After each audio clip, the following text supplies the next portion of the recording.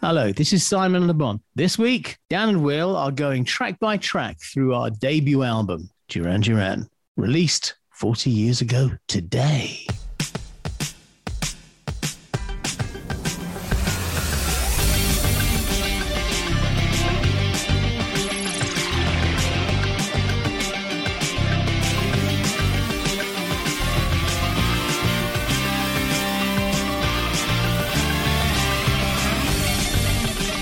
Hello! Hello! You're listening to Track by Track with me, Dan. And me, Will. This is the podcast where we take a great pop music album and break it down track by track. And first things first, a huge thank you to the actual Mr. Simon Le Bon for introducing today's episode. Because on the turntable this week, we have got Duran Duran by Duran Duran. Well, thank goodness for that, Dan. It would have been a bit awkward if we'd got Simon Le Bon in to introduce an episode and it wasn't Duran Duran. It would have been a little bit, wouldn't it? Yeah. But what a momentous occasion this is, Will. And what a huge, incredible episode this is going to be. Yes, it's the last track by track in the current run for now. And we're definitely going out with a bang. And that doesn't mean that something dramatic is going to happen because it's the last one. It just means we've got a really good episode planned. Really good. We've had Simon. We might have another member of Duran Duran later. And we've got lots of special guests who want to introduce some songs and also talk about their love of Duran Duran, which I think might even rival our love of Duran Duran. Is it going to be like one of those clip shows you get on telly where lots of different people talk about things, but it's not the main people, it's like D-list comedians and reality TV stars?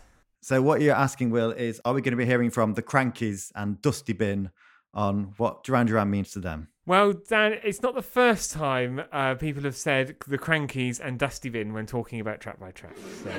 But, Will, we do have some incredible names. So if you want some sort of montage or collection of them talking about Duran Duran, well, then let's have a bit of that now. Hi, this is Courtney from the Dandy Warhols, and we are talking about the first Duran Duran record, eponymously titled, and just what an influential and groundbreaking record it was. It produced a great ripple across the world, and it was assisted by this new thing called MTV, which when I was a young teenager was a source of all things awesome and some things not as awesome. This was awesome. After we did the record with Nick and the rest of the band was in Studio A and we were in like Studio X or something, some tiny little studio. But we saw the band all the time and we hung out and we got those guys on our record. And it was really cool, because, they were heroes of mine and Peter's. And we were just so excited to meet them.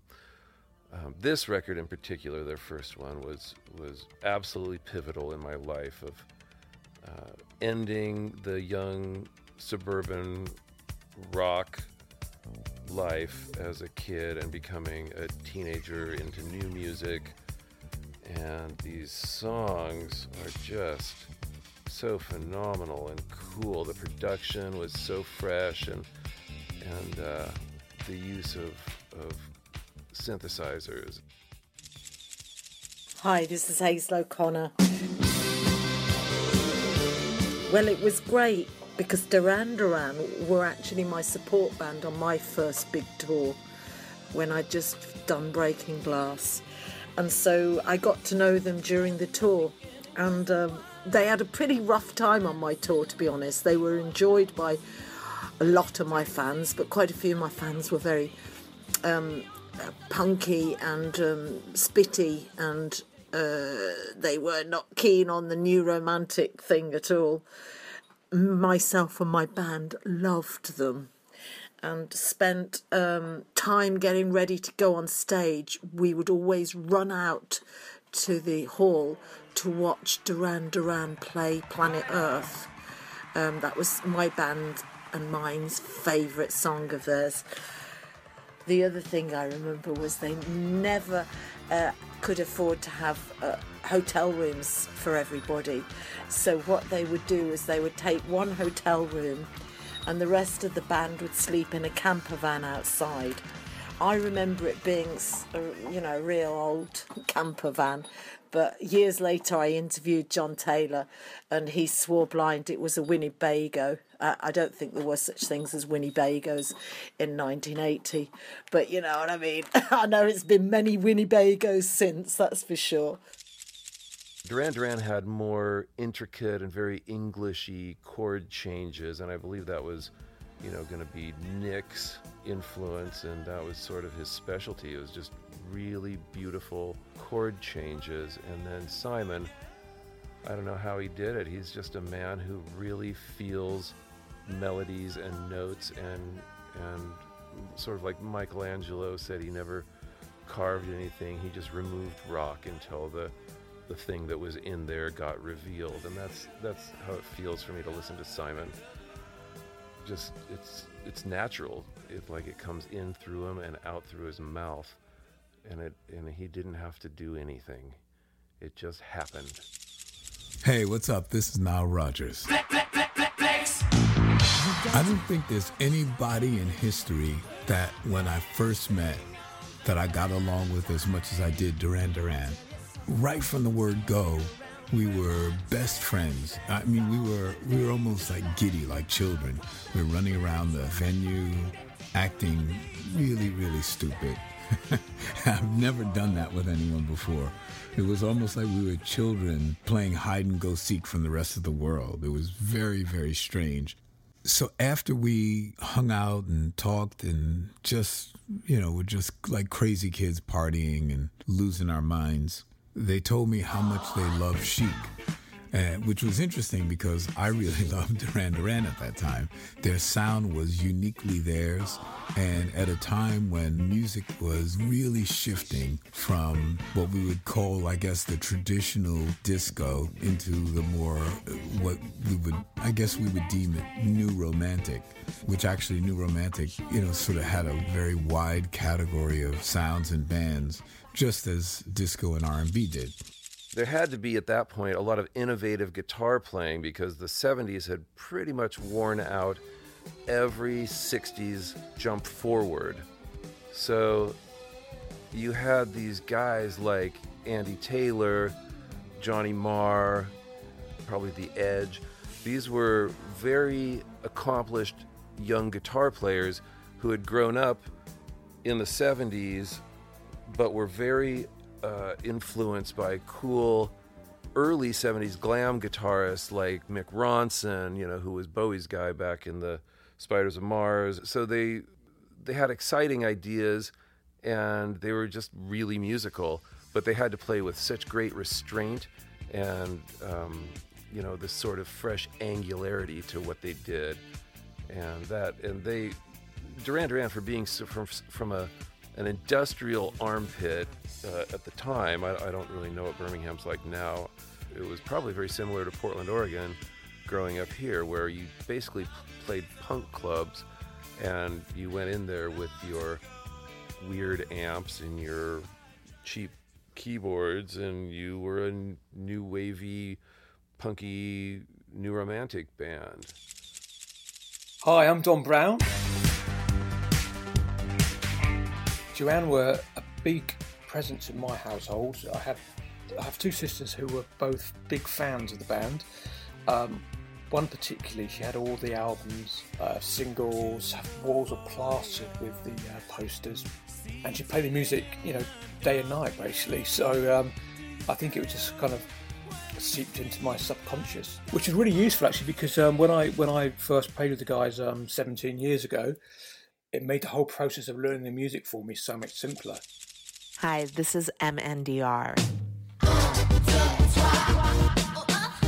And when I think of Duran Duran, I think of a group that has shaped me as an artist, as a producer, as a songwriter, as a lyricist, and it's probably one of the biggest influences in my life. And I just couldn't believe that I had the I humbly say I had the opportunity to fill in for the great iconic Nick Rhodes, one of the synth pioneers. When we did the Paper Gods tour, that just blew my mind because I got to just dig in and play these iconic keyboard parts that are just so beautifully written, and they're some of the most important and recognizable and hookiest keyboard synth parts to ever be written, and to play them every night on a tour, just to be standing in the presence of like hit after hit after hit after hit. It just is astounding how many hit songs that this band wrote.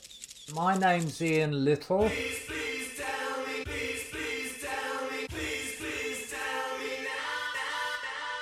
To think it's half a lifetime ago that Duran Duran released their debut album, and I can remember at the time, there was it was part of the whole new romantic thing. We'd had punk in the late 70s, and then new wave and indie that came out at the start of the 80s, and this was 81, and the new romantic movement had come out of that, the whole new wave movement that had sort of made punk a little more accessible, and then new romantics went one step further. The idea of having a very visual, a particularly striking visual image along with their music was all part of that idea. The thing that impressed me most about Duran from the get-go was the fact that they were a proper band, five-piece at that. Comparisons with the Beatles, the Fab Five, they were all good-looking young guys, and could easily, and to be honest, in some ways I sort of slightly dismissive of them because of that. But when you listen to the music, there was an edginess about them that I liked.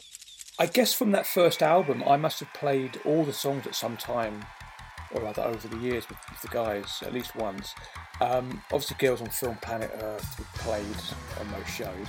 Maybe To the Shore, actually. I'm not sure I've ever played that. But every other song at one point I have. And Careless Memories is one of my favourites to play. Yeah, I love that one. It's just a great straight-ahead track. Hi, this is Errol Alkan. As far as musical influences go, I've never really hidden my love for Duran Duran, and I've always focused that on the fact that I felt that they made great club records as well as great pop records. So when I was DJing at Trash, I would always play the occasional Duran Duran night version in there, because I just felt they just embodied the spirit of what that club, or part of that club, was about. It was about infectious rhythms, melodies, which kind of took, for me, a lot of like golden moments from a lot of brilliant Western pop music. I also felt that they had an image which kind of transcended, it felt, their everyday, which encouraged you to kind of transcend your everyday. Oh, there's John on the bass. Unbelievable. Perfect bass player. Absolutely perfect. God. The bass, the drums, the drum production was perfect. They took the best parts of the German avant-garde scene, didn't stray from truly fat, beautiful, kind of disco-y grooves. But I've always been keen on what they're doing. I do think that they have, at their heart, they do have this avant-garde slant in there, which has always held my curiosity at every point in their career. And I also, from knowing them now and knowing that each member and what they bring to what makes the full DNA of the band, what I had heard previously and what I got excited about previously, going back all through the years, just kind of be able to recognise that from a different angle now has been quite interesting and really brilliant. When I think of Duran Duran, now I just think of I can't really think of another group that can rival their passion for music and their consistency in albums. And it's just astounding how much they love music and how that transcends every era they've been in. When we started messing around in the studio on the first day, you kind of tell that something good was going to happen. It didn't feel like a band who are on album 15 and 40 years into a career. It felt very exciting and fresh, and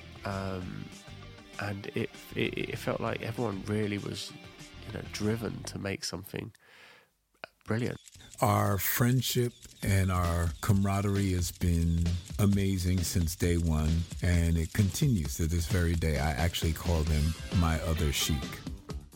They were my favourite boys on the block. My memories of them are wide and gorgeous and beautiful. Lovely lads, special boys, and of course special men now. None of us boys and girls anymore. We're 40 years on. Who would have believed it? Love them all so much, and they invited me into their family along with the Duranis, and I felt like a real family member, and it was sweet. Happy days, long may Duran Duran continue. Yeah, they were cool. They were just so cool.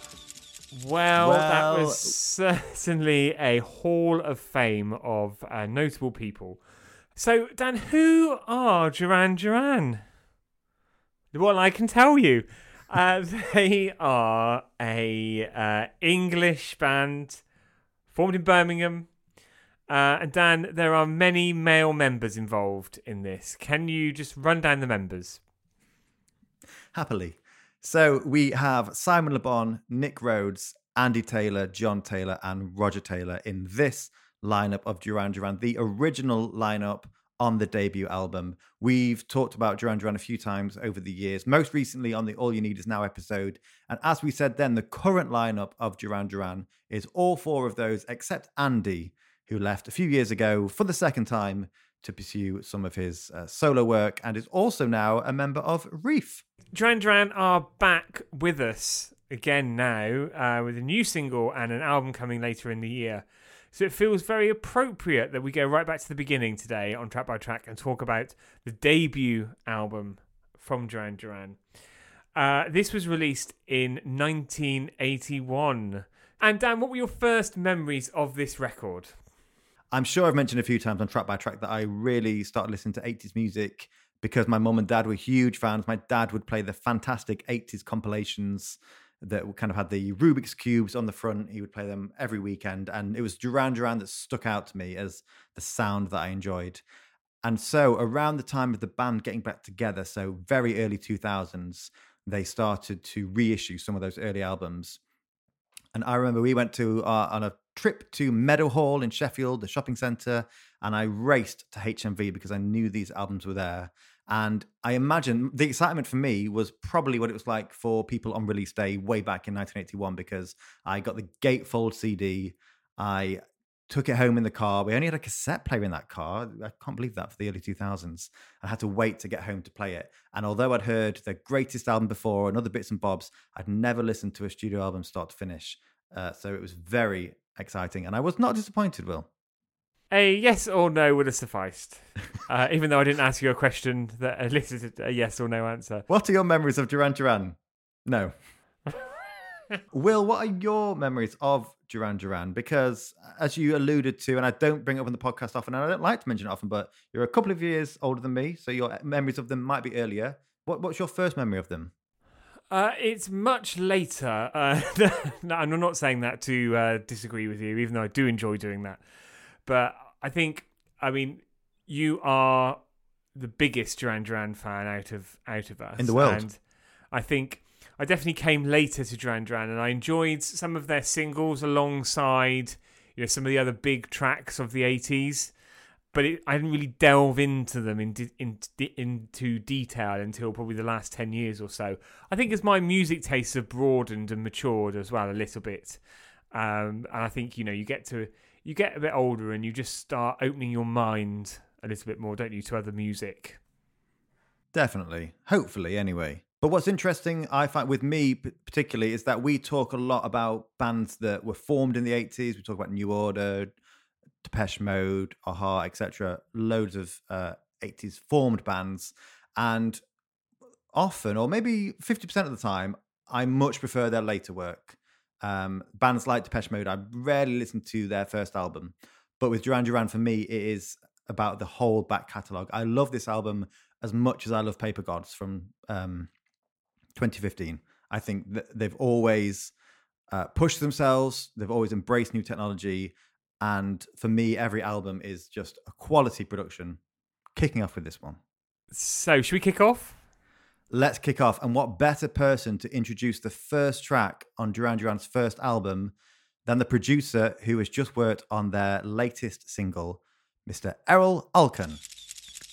Next up is a song which I have played regularly in DJ sets. The extended version of Girls of Film, the night version, is one that I would play in techno clubs up and down the country and around the world, especially around 2003. I actually used it on a cover mount CD for Music magazine around then as well, and it sat amongst a load of electronic records that were like, I felt had a similar kind of sensibility to what Girls on Film has. And Girls on Film is a record which it has just this energy which can unite a room of boys and girls and can just turn a room upside down, I think, as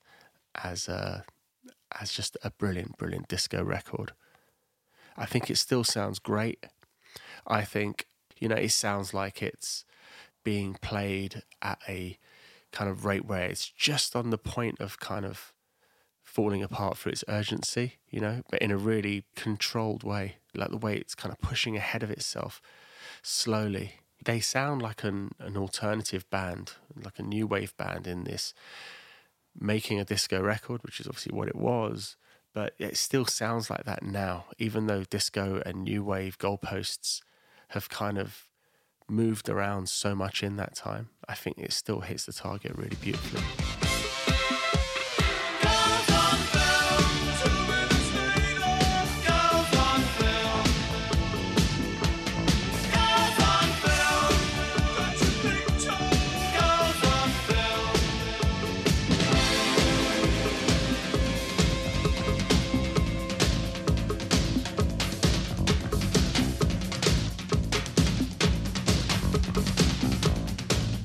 So, Girls on Film there, side one, track one. Not opening the album with single one, Will. How are you feeling about that? I'm fine with it because this is a great way to start. And although it's not single one, I think you'd be forgiven for thinking this wasn't what their debut, because I guess in my mind you imagine Duran Duran to be delivering a hit straight out of the gates. But this was in fact the third single. This was the third single, yeah. And this was undeniably the biggest hit from the album. But actually, I think in not having single one as track one, they are already establishing themselves as an albums band, not just a singles band. And I think that was probably important back then, because around this time, or maybe just slightly after this is when they were plastered all over Smash Hits magazine and whatever else was around at the time. And then there was that sort of constant battle for them as, proving themselves as musicians and an actual band and not just these poster pinups. But what a way to kick off this album. What a way. I think this is one of their most notable tracks, especially if you're more of a casual listener or a fan of 80s synth pop tracks. This is up there. And I think it's that iconic opening. The camera shutters. The camera shutters. It's got a more iconic opening than Sharon Stone in that film. This is one of my favorite singles of theirs ever, but particularly one of my favorites from the 80s. And I think whereas, there's some they've got so more hits than most bands could ever hope to have just from that one decade. But this one, I think, just there's something about the edginess of the production, of the guitar, of how the synths glide through it, the amazing drums, the bass, the elements that make Duran Duran, and also all of the influences of theirs, from Chic to The Clash to Roxy Music to the Sex Pistols. I think you hear it more in this one than you do on a lot of those tracks. And this, their original version was just the half of it, because this has been covered so many times over the years, hasn't it? By all and sundry. So I'm just going to throw a few names out there, Dan. Bjorn Again, Girls Aloud, Billy Preston, Midnight Oil, Chord Overstreet, who you might remember from Glee as well. And it's been remixed many times as well. You have got the night version, but you've also had the likes of Tintin Out remix it from the late 90s, but also Tall Paul. Funny you should mention that, Will, because we were lucky enough to hear from Mr. Paul himself, or Mr. Tall, I'm not sure. He remixed it in 1999 to tie in with the release of the Greatest compilation. So let's get his memories on that. Hi, this is Tall Paul. I was very honoured to be asked to do a dance mix of one of Duran Duran's big tracks. I got my hands on Girls on Film, which obviously was a huge track, and just done a beefy danced up underground mix specifically for Trade, a nightclub that I was heavily involved with, and they liked it crazy and fast, and that was a big track that got played down there. So yeah, lots of people really enjoyed that mix, and used to rock the crowd down there. Lots of people enjoyed it, had loads of fun to it.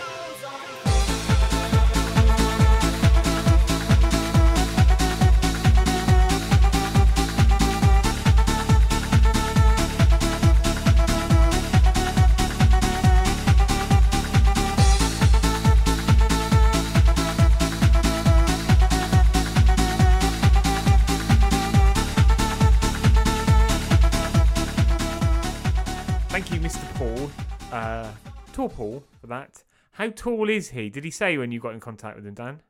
4'7". Oh, plot twist! Great.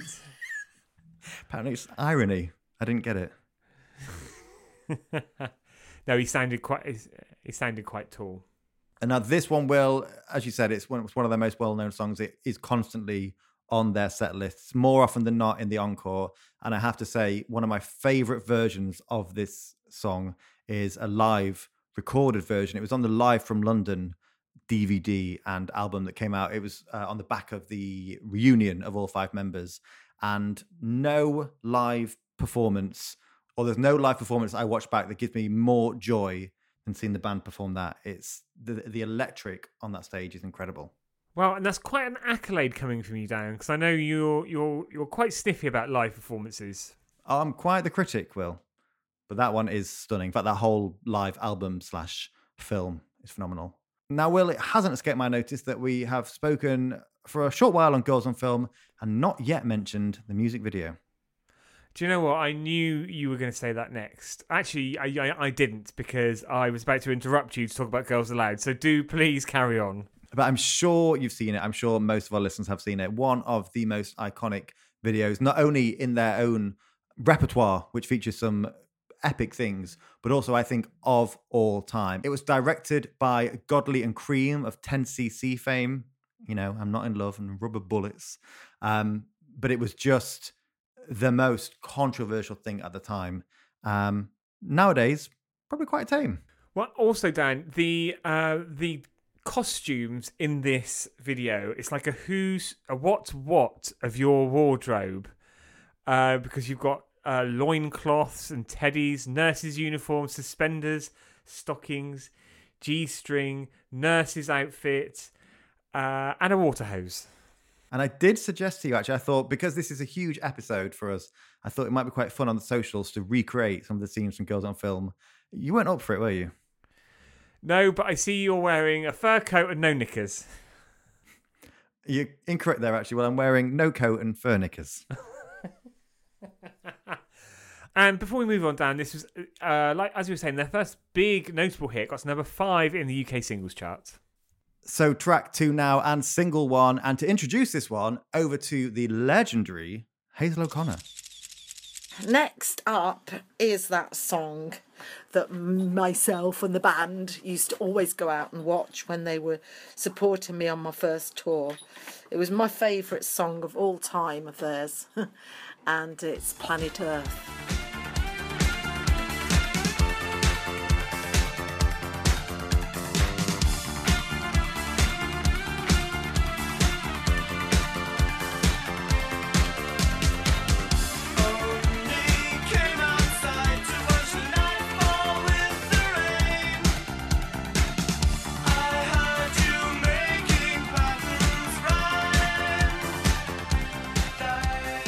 So Planet Earth, then, thanks once again to the lovely Hazel O'Connor. I love the urgency in this track, Dan. And this is the first single released. And for me, it's very catchy, very instant, but it obviously wasn't that so much for everybody else. Otherwise, it would have been a much bigger hit. Yeah, it definitely feels like one of their greatest hits, doesn't it? And it's another one that you can't imagine seeing them live and this one not being performed. But, you know, later down the line, they would have number 1s. But yeah, this one peaked at number 12. But, Will, to put that into comparison, I think we talk about some acts and their first singles, you know, don't even scrape the top 40. Some don't even get inside the top 100. So I think, you know, it was a decent enough hit. It made enough of an impression for them to become who they are today. There's some lovely touches in there, some great synth work, some lovely sort of dingling synth work in the background. Also, vocally, the inflections and the vocals on there, I think, are just so melancholic, but also just quintessential what Duran Duran will come on to do so well through their career. Definitely. And I think, you know, this was, of course, single 1. This was their mission statement. And Simon Le Bon's vocal, it's just iconic, isn't it? And it's unique as well. I don't think there's anyone else out there who sounds like Simon. And funnily enough, he didn't really think of himself as the best singer in the world for a few years. But even today, in fact, I actually think his voice has got better with age. When he sings some of the later tracks, his voice is phenomenal. Oh, Dan, I think we're going to have to get that wet floor sign out quite early on in recording of today's episode. But yeah, the synth work is fantastic. And what I love about this track is that the synths and the guitars kind of glide along together. And, you know, this is what separates Duran Duran from other bands around this time, maybe some of the rockier things that were happening around this time. It was the combination of the two, and how Andy and Nick, you know, if even in terms of personalities, two very different characters, two, you know, different instruments, but when they come together, they create magic. And I think, and this song, I said this about Girls on Film actually, but you get to hear every single one of those 5 elements, each taking center stage throughout this song. Oh, Spice Girls. And this is one of many videos, you know, we were talking about Girls on Film, you know, much admired, much revered for their music videos as much as their songs as well. So much so... Yes, this one was, I wouldn't say parodied, let's say recreated, or an homage was paid from the Dandy Warhols on their album Welcome to the Monkey House, which was produced with Nick Rhodes and featured Simon Le Bon on a couple of tracks on there. So who better to talk a little bit about that than Courtney Taylor of the Dandy Warhols? After working on this record for, I don't know, a year and a half or so, I was so excited to release a record that we had produced with Nick Rhodes. And I was such a fan of this video, and it really sort of shaped my personal style when I was that young. So I just thought, well, we're the Dandy Warhols. I mean, what better to do than to just cop a heavily influential video to the best of our ability, which, you know, we didn't redo it exactly, but we did as good a job as we could, and had to fudge some other things into our version of the video because we couldn't get the the dancers with those outfits, I wouldn't try to compete with that. The simplicity and the cool of those two people dancing and what they're doing, I thought was a little beyond my abilities to source the the style, the talent, the costumes, and what have you. But Planet Earth, landmark video in my mind. Thank you, Dandy, there for that. Is his name Dandy? Courtney Lovey. Courtney Love. Courtney Love? Courtney Act. Courtney Act? No, who was his name? Courtney Taylor. He was such a big fan of Duran Duran, he named himself after two members of the band. I think he knew that Andy wasn't going to be around forever, and that's why he didn't put the third one on there. But what a fascinating insight. Yeah, genuinely. It's also just, as a fan of both Duran Duran and the Dandy Warhols, it's lovely to hear how much he was inspired by them. Just a quick fun fact, William Shatner covered this song for one of his albums. I have to say, quite often I like a Duran Duran cover because I like seeing how someone has interpreted it. That one's not often on my playlists. Oh, shame. Sorry, Shatty Lovey. Did I ever tell you my William Shatner joke? For the purpose of this podcast, no. Well, I was a guest at a celebrity invited Star Trek fetish party. And there was all sorts of things going on, and there were lots of special guests from various Star Trek films and TV series. And there was lots of whips and chains and things going on. And there was a lady lying beneath a glass coffee table. And William Shatner.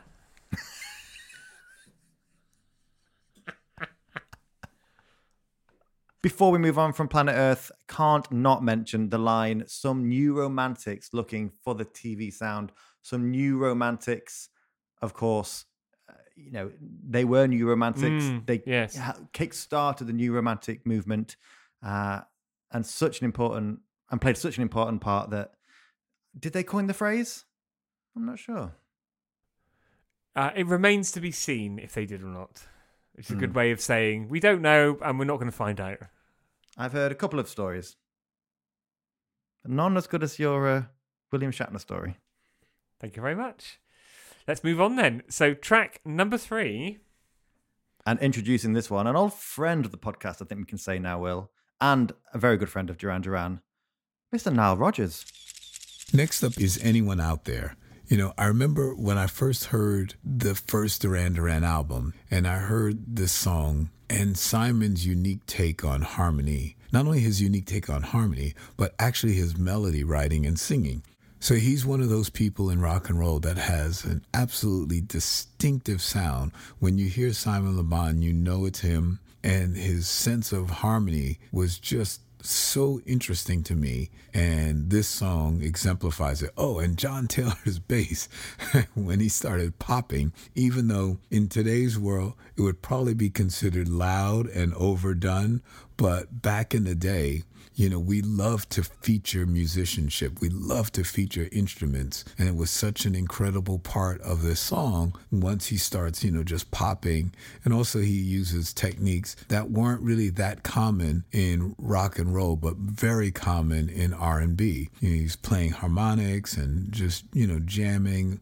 This is just a really special song. And it was a great introduction to the world of Simon Le Bon's ability and the band's unique sound. It was so Duran Duran, and it's interesting that to this day, they still sound like Duran Duran.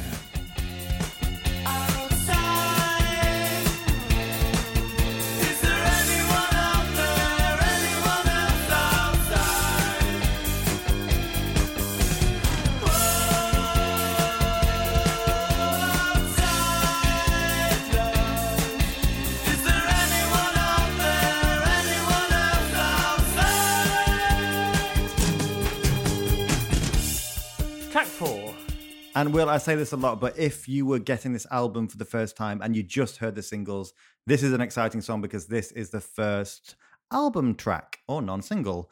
And I think it's a great example of, it's got that Duran Duran 1981 sound, but it's very much an album track as well, isn't it?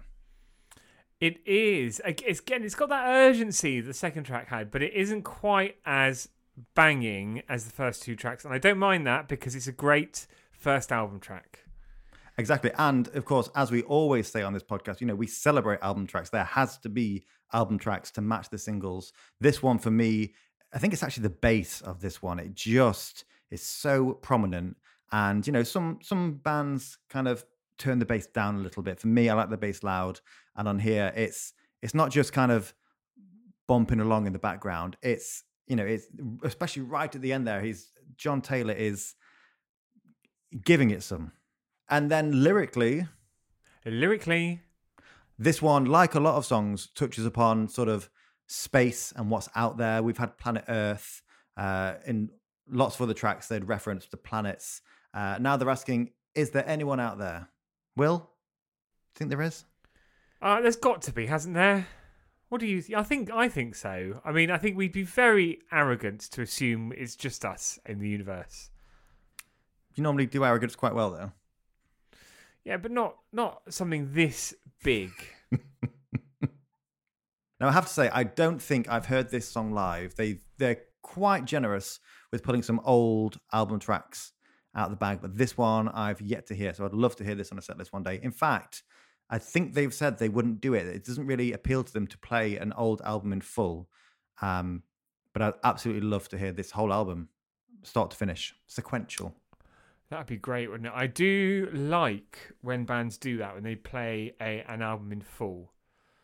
I'd love for them to take it further and not just do that, but then do all of the extra, because they're obviously just performing 9 or 10 tracks, it would be over very quickly. So you'd want to hear some of the B-sides, some of the stuff that didn't quite make it, some longer versions as well.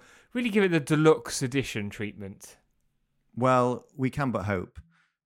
But yeah, this one would sound something. When they released Red Carpet Massacre a few years ago, they performed that in full. They had a residency at the theatre in New York. And then I think they did a couple of dates in London, in the West End as well. But yeah, and I'd love for them. Obviously, the new album's coming out later this year, Future Past, and they are a band that like to look forward. But I think a lot of fans would be very happy to hear some of these older album tracks. As I said before, they've picked out the odd bit here and there before, but there's a lot on here that would just go down an absolute storm. So track 4 now, and to introduce this one, MNDR. And the next song up is To the Shore. But before that, I forgot to mention, if I may, I just need to pull out this one memory, is when I was on tour with them on Paper Gods, we played a festival in San Francisco on this amazing stage, with an amazing lineup on this stage. It was just incredible. And the band wanted to play The Chauffeur, and I just couldn't believe I was given the opportunity to perform one of my favorite songs with my absolute favorite band of all time. And it was so beautiful to play this iconic keyboard line. And to hear that song performed live, it really brought me to tears. So thank you all. That was probably the memory I hold most dear to my heart. With that being said, next up is To the Shore. Diamond stars shine, glitter bright, gorging your Sanhedrilites. Words are falling to the floor, and stumble through trees, and now they glisten underwater. Sing how you are at the shore. So, To the Shore there. And what a great time to talk about the fantastic album artwork. Dan, you're raising your eyebrows at me there, like you always do when I say that. I know. I do it every time, don't I? It was always going to be a tough choice this week, but To the Shore feels like the right place. So let's have a look at the album artwork. And I have to say, it's very, very nice. I love the picture. You've got so many things on there of note. You've got some wonderful hairstyles, some fabulous gentleman's tailoring, pun intended. Also, the logo Duran Duran looks like the logo of an aeroplane company. Yes, you're not wrong there, Will. I wonder if that was something to do with, as we said before, they've got a lot of space age influences. I wonder if that played a part with that. I thought it was more linked to Thomas Cook or Lun Polly. But it's a great cover, nice and simple, very much of its time. But actually, that would be an amazing album cover for an album released in 2021. Absolutely. I love it. When I got the CD, as I told you, it came in a gatefold cardboard sleeve, and that strip across the photo of the band was silver, not real silver, I imagine, but was shiny. And as a magpie, I quite enjoyed that. Well, it could have been real silver. Was it expensive? About $9.99, I think. It wasn't silver.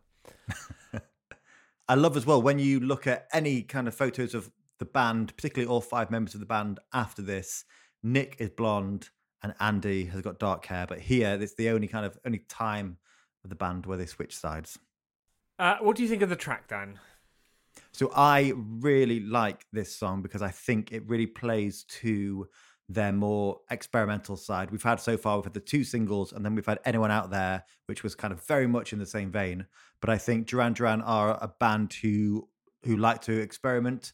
We said before some of the influences they have, people like Chic and Roxy Music, but also they were big fans of Bowie, they were big fans of Japan, and I think here you really see that the synth work in this one is stunning, and then that combined with the lyrics, which a lot of these early lyrics came from poetry that Simon had written. I think you hear it in this song more than any other, and I'm not going to recite any to you now, Will, because I know that makes you feel very uncomfortable. But I would definitely say read the lyrics of this song, and it works as a poem. In fact, Will, if I go before you, I'd be quite happy for you to read this at my wake. Oh, I can't make it, I'm afraid. I can't get the day off work. Oh dear. It's a good track. I like it, Dan, but it's just doesn't grab me as much as the other tracks on this album. And you're probably not alone there, Will, because in 1983, this album was re-released in America as the band rose to fame on the other side of the pond. But they added a new track to the album in place of this song. They added Is There Something I Should Know, which became their first UK number 1, went straight in at number 1. And that song was produced by a new collaborator of theirs at the time, Ian Little. So, to discuss the track, over to Ian. What they decided was that they needed to release a single in the spring of '83 to keep them in the public consciousness, as simple as that. And so after Colin Thurston had produced the first 2 albums beautifully, I mean, it was a very musical approach that he adopted, but it brought the best out of their songs. But by that point, the band felt that they knew enough about being in the studio. They wanted to take some responsibility for production, and so they wanted someone new that they could co-produce with. Of course, the first thing I asked the band was, well, what are the demos? Can I hear the demos, the songs you're sort of thinking of recording, which so we can choose the songs we got? They said, well, we haven't got any. I said, what? And I'd never worked with a band before that hadn't got songs written waiting to be recorded. So it was all started there and then in the studio. Andy had got that guitar riff, which you know so well if you know the single. That was the starting point, and the rest of the band gravitated around Andy's guitar phrase and built the track from there. And it was a wonderful experience for me. I learnt a lot about them as both people and as a band, and the resulting result of our efforts was the single Please Please Tell Me Now, Is There Something I Should Know, which went straight in at number 1, and although that became quite commonplace in the following decade, at that time I seem to remember finding out that it was only the 17th record or something like that, it was certainly less than 20, that had ever gone in at number one since charts began in the 50s. So it was quite an achievement. Tell me now, is there something I should know? Is there something I should say that'll make you come my way? Do you feel the same? 'Cause you don't let it show.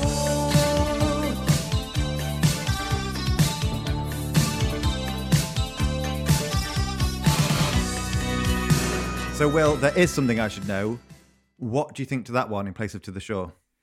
That's a great substitution for me. It's one of my favourite Duran Duran tracks.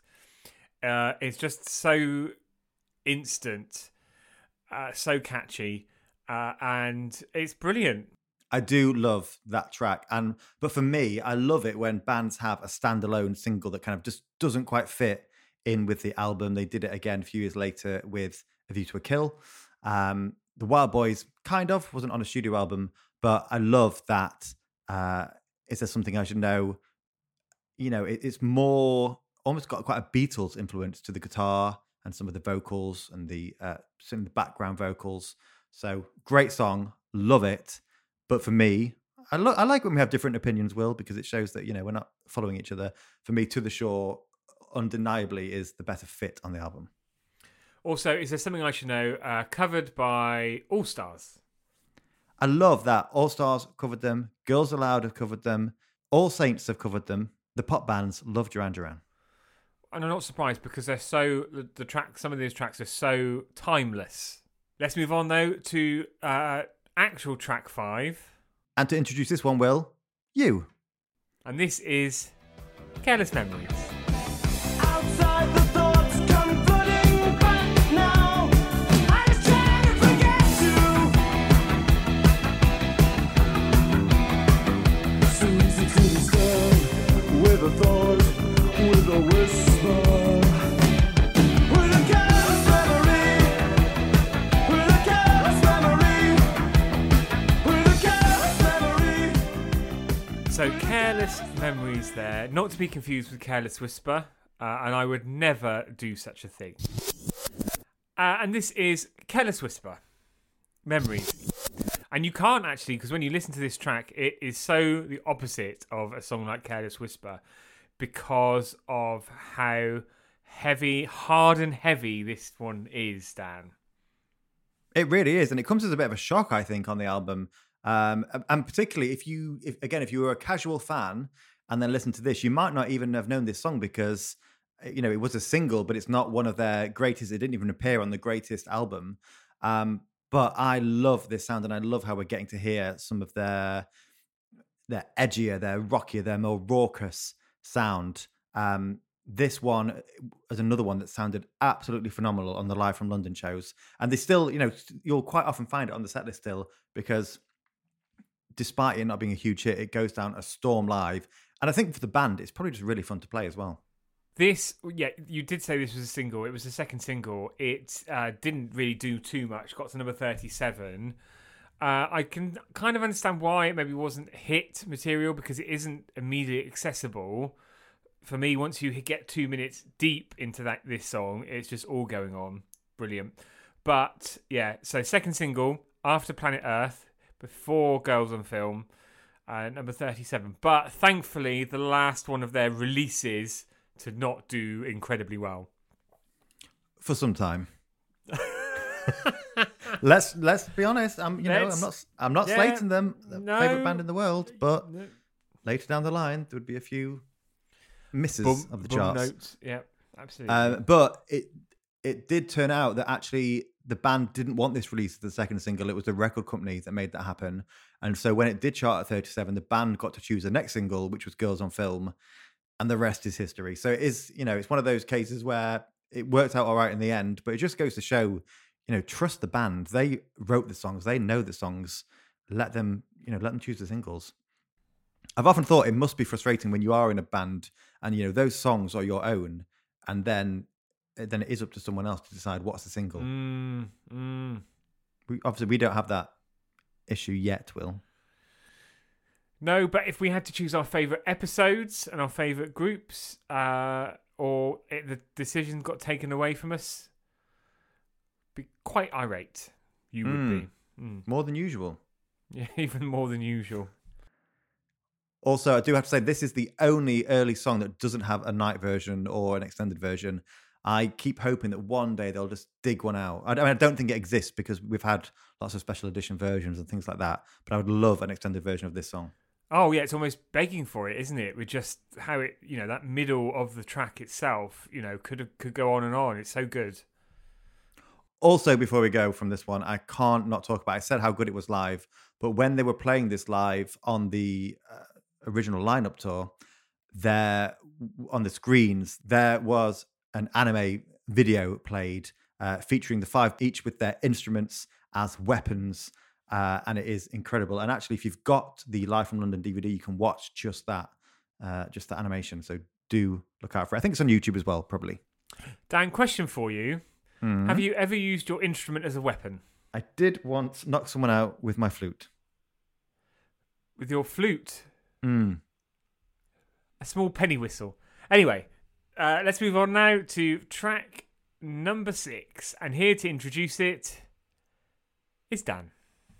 This one is Night Boat. Shadows all through me, shudder away. Echo me, echo me. Am I alone or is the river alive? 'Cause it echoes me, echoes me, echoes me. I'm waiting for the night boat. I'm waiting for the night boat. So Night Boat there, sometimes called Waiting for the Night Boat, to give it its full title. I love this one. Duran Duran have definitely got a darker side. They've got their fun, upbeat pop anthems, but when they really get into it, they can be so moody, and it really shows with this one. My favorite part of this, I think, well, it's not even my favorite part of it, but what I love about this, again, as a band that some people labeled a sort of pop pin-up band, this song doesn't even get going with the lyrics until about 2 minutes in. You just get drawn into that atmospheric synth work. And also, we've talked about how amazing Nick is on the synths before. We've talked about Simon's vocal, Andy on the guitar, John on the bass, but Roger on the drums, the beat he provides for this one, I think is phenomenal and really does a huge part in setting the scene. I really like the fact this takes ages to get going because just the title Night Boat. Do you imagine this? It's a very humid night on the jungle river as this creeps down with like lanterns on there, small flashlight at the front.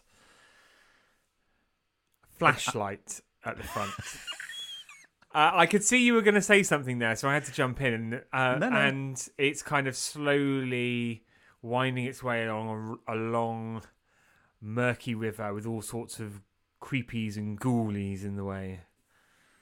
You're just making me think of probably when we're on some sort of river cruise in Disneyland next year. I don't know if that was your plan. There'll be no ghoulies getting in the way there. Hopefully not. Keep your trousers on. This is another one that was based on poetry written by Le Bon, and this was influenced. He was waiting for the night bus, which, of course, only last week on the Feeling episode, we were talking about when I fell asleep on the night bus and woke up miles from home. Yeah, we've all had experiences of waiting an absolute eternity for a night bus. And especially you now, Will, moving out of the Metropolitan. Have you had an experience of that yet? No, because I'm at home and in bed well before night bus services start running. Even though everything's back open? And if I am, I will get a taxi. Licensed taxi. Because you never know what might happen otherwise. Be careful out there, is what I would say. Now, this one wasn't a single, Will, but there was a video released for this one. We know that Duran Duran were pioneers of the music video, and of course, this was around the time of MTV, and they did release a VHS compilation of videos, of which this was one. It's very, as you'd expect, it's a very moody video, and you do get to experience some Shakespeare recital as part of it. Oh, that's lovely. You do like to recite Shakespeare. I remember being round at yours a few times. You have a few wines in you, and then you just suddenly get out a big book and start just going on and on and on. And again, not to keep banging on about that Live from London show, because they've done some wonderful tours since then. But it's another one that they brought back. I guess when they were doing that tour and that set list, they were thinking about the work they created together and some of the songs that perhaps the band hadn't played for a while because of different lineups. But this one sounds phenomenal. And Simon comes out with this massive torch, blinding the audience. He's playing a part. He's an actor, Will. Do you know he appeared in an advert for, I think it was Fairy Liquid, when he was a wee whippersnapper? Really? With Nanette Newman? I don't know who that is. Oh, dear. Let's move on. And to introduce the next song, it's Annette Newman. Nanette's just gone mute for a second because she's horrified. She doesn't know who you are. No, you don't know who she is. She doesn't give a stuff who you are. So I'll do it. So track 7 now. This is Sound of Thunder. And I called her Annette.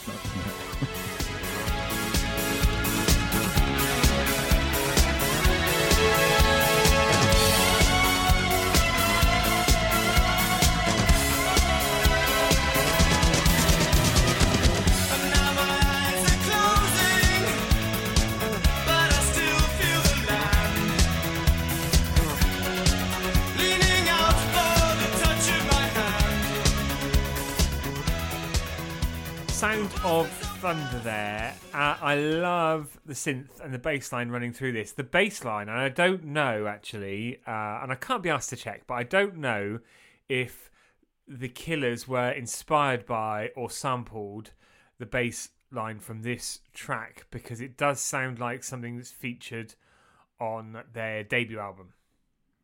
Well, they are huge fans of Duran Duran, aren't they? Particularly Brandon. I know he's been very vocal about it. So I don't know of any sampling, but I'm, absolutely sure that album and a lot of that sound was inspired by early Duran Duran. I think it was Jenny Was a Friend of Mine. Yeah. That's probably my favorite one on the album. It's got a lovely lengthy outro. Yes. Dreamy. Jenny Frost.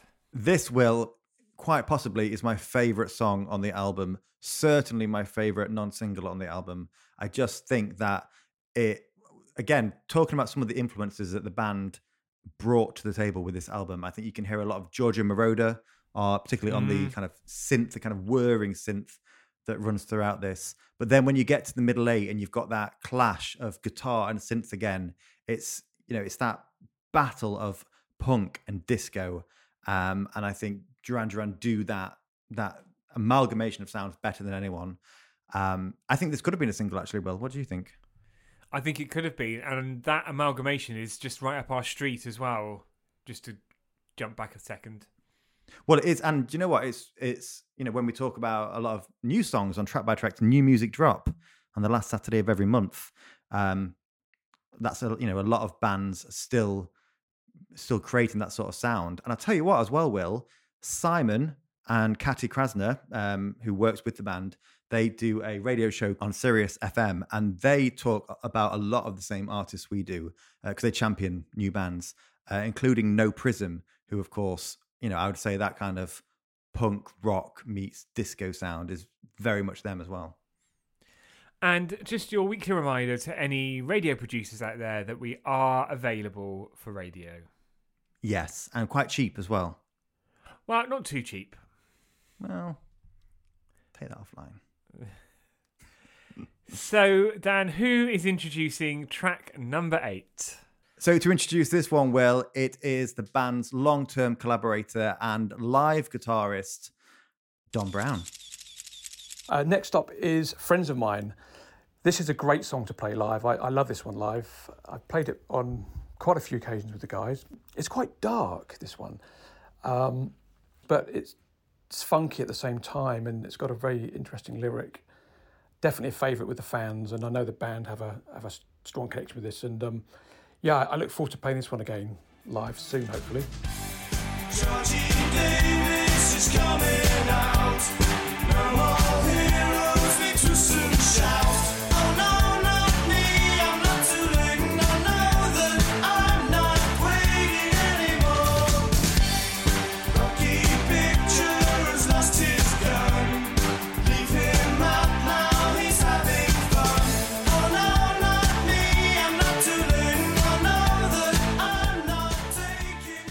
friends of mine there. This is one of my favourite tracks on the album. And actually, I was just thinking, I said Sound of Thunder was my favourite non-single, but actually it might be this one. But certainly what I love about this album is that this run of songs, this run of non-singles on side B of the album are so strong. And with this one, I just think it's almost quite unlike anything else on the album, and almost quite unlike anything else they've done as well. Something about the structure of the song, about the beat, and also, but what does make it them is that once again, no element of the band is hidden. Each member is getting to showcase their skills on their instrument. That's why this works. That's why this album and the sound of theirs works. 5 members standing proud. Sorry, that was a bit basic even for us, wasn't it? Well, even for you. Now, well, this one, I'm not going to talk about the Live from London shows because this one didn't open those, but it did open the Astronaut Tour and some of the very early comeback shows, and is a fantastic show opener and is a fantastic live track. I haven't asked yet, Will, have you seen Duran Duran live yet? Do you know what, Dan? I'm thinking now. I don't think I have, actually. Which I hope is rectified pretty soon. Do you think it's likely to? You would know if you wouldn't forget seeing them live, Will. And I think it's definitely going to be rectified soon. The band, they've got some live shows this summer, Isle of Wight, Hyde Park, Scarborough Open Fair? No, Scarborough Open Air Theatre. But also, I think there are strong rumours that the band are going to be touring. They're down at the Scarborough Open Air Market on a Saturday morning. They're doing open mic night, actually, at the Penny Whistle and Farthing. Cock and bull. Like most of my stories. So yeah, I think that will be rectified. Well, I cannot wait to see them again. I think, if I'm not mistaken, the next time I see them will be my 10th time. They are the band I've seen the most, but the show they put on, just phenomenal. And hopefully Don Brown will be back on stage with them. Now we're on to the last track of the album proper. And this is anyone introducing this one, Dan? Nah, just you. Just me. Okay, this is Tel Aviv.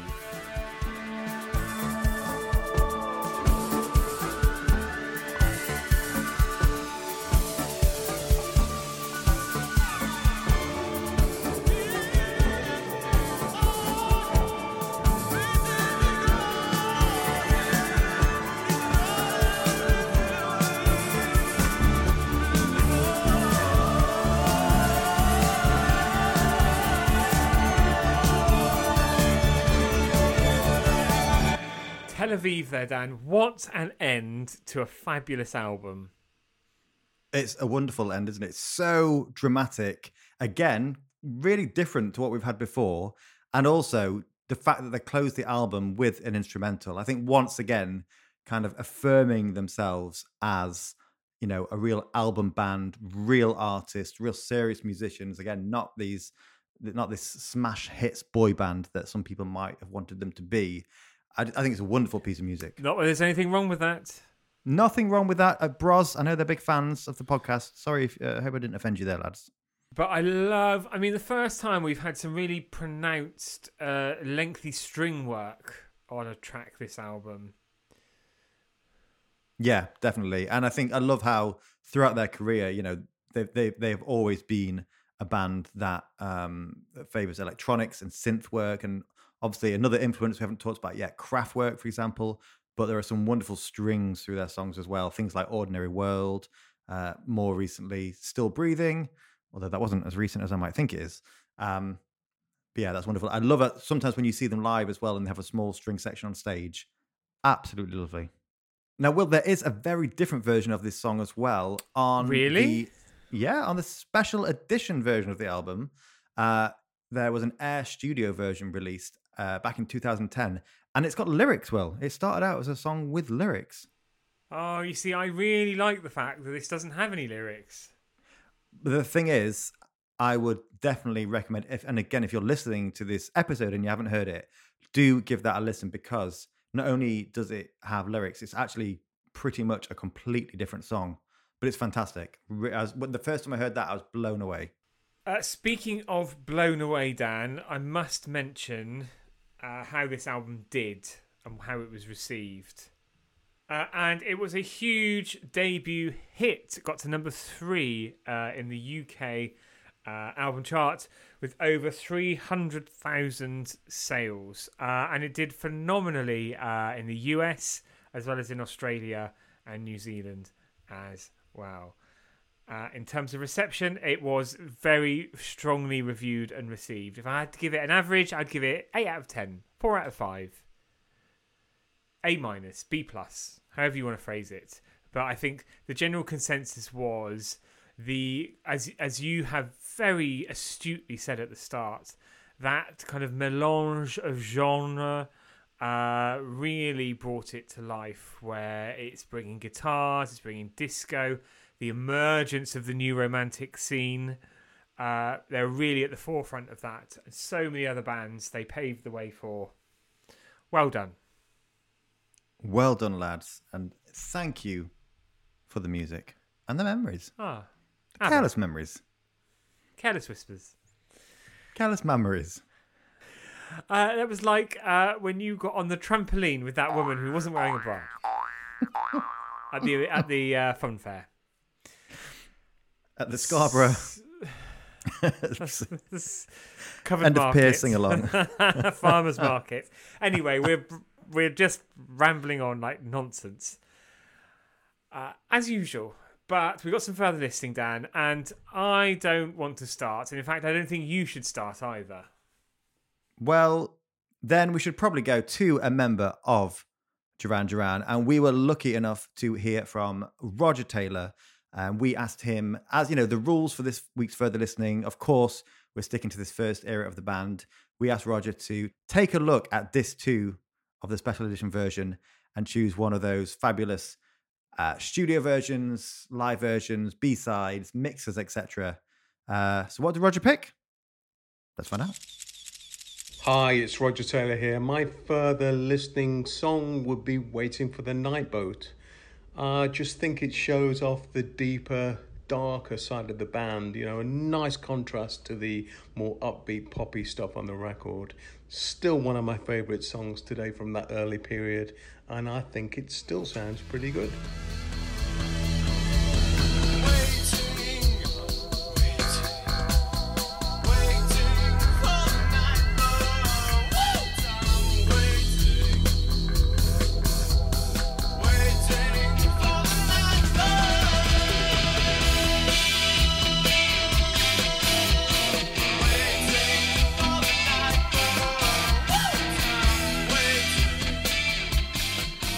So that was Nightboat from the BBC Radio 1 Peter Powell session. And I think for all the reasons that we said Nightboat was a great song before, it is one that sounds as good, if not even better live. Will, I just hope it's on the set list when you get to see them. Well, fingers crossed, because I would be delighted. I'm also delighted to now be in a position to share with you my further listening choice. Go on. And this is Duran Duran covering Fame.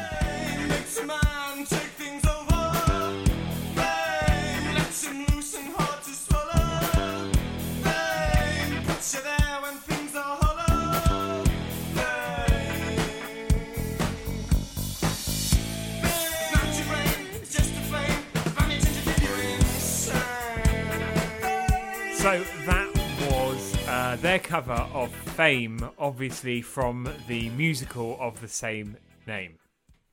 No, you've got your Fames mixed up, Luffy. Oh, all of a tangle. No, of course, that was David Bowie. And I'd say of all the influences we've spoken about, David Bowie is the biggest influence on Duran Duran. So much so that they've also covered Boys Keep Swinging. They've covered Diamond Dogs. And more recently, earlier this year, they released their version of 5 Years, which is stunning. Dan, who is going to introduce your further listening choice? It is the legendary podcasting extraordinaire, me. So, well, for my further listening, I am going for the band's first ever B-side. So this is Late Bar.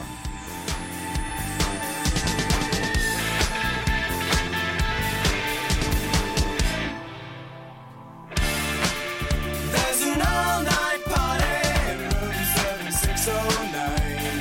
La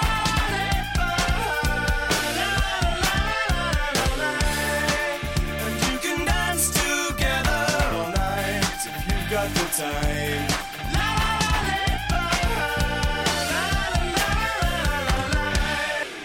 So that was La La La Late Bar. I just love how fun that song is. You've got the La La La La's. Also, there's a party in room 7609. Why room 7609, Will? I don't know. Me neither. It but doesn't have does it have some sort of significance with the band?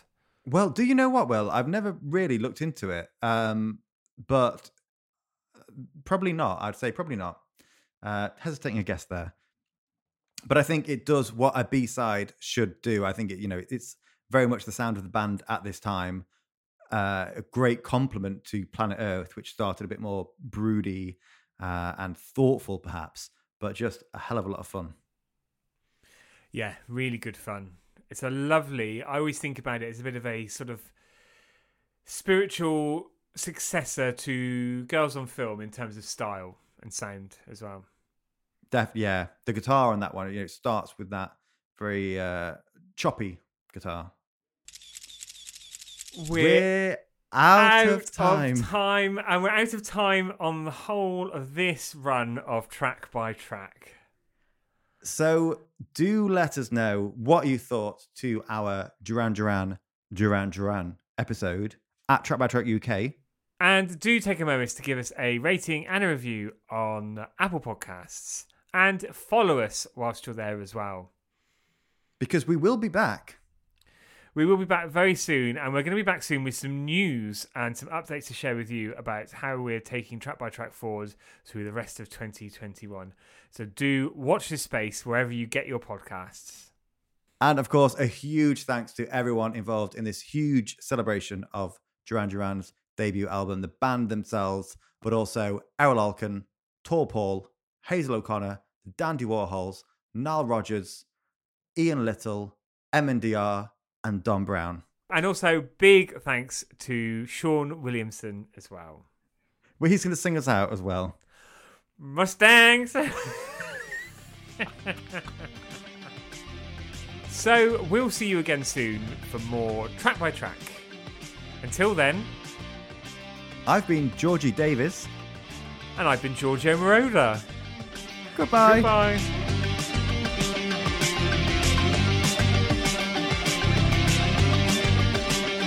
Track number 4 now, and here to introduce it is Strictly's Oti Mabuse. I love her. Really but she's big on fan. Everything at the moment.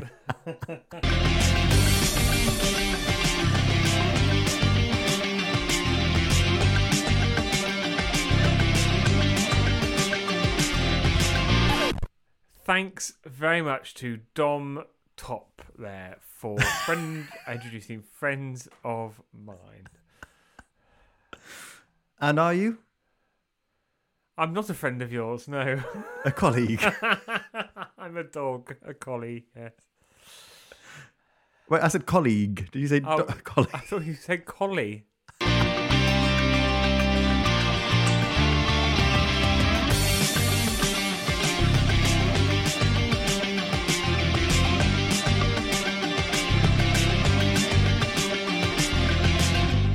We don't want to set an expectation now going forward that every album we do, there's going to be somebody talking about each track. I mean, that'd be lovely, but... I can't lie to you. Well, putting this episode together nearly killed me. So I think we'll just stick to you and I going forward. Oh, it's quite disappointing. Sorry, listeners. Might want to switch off.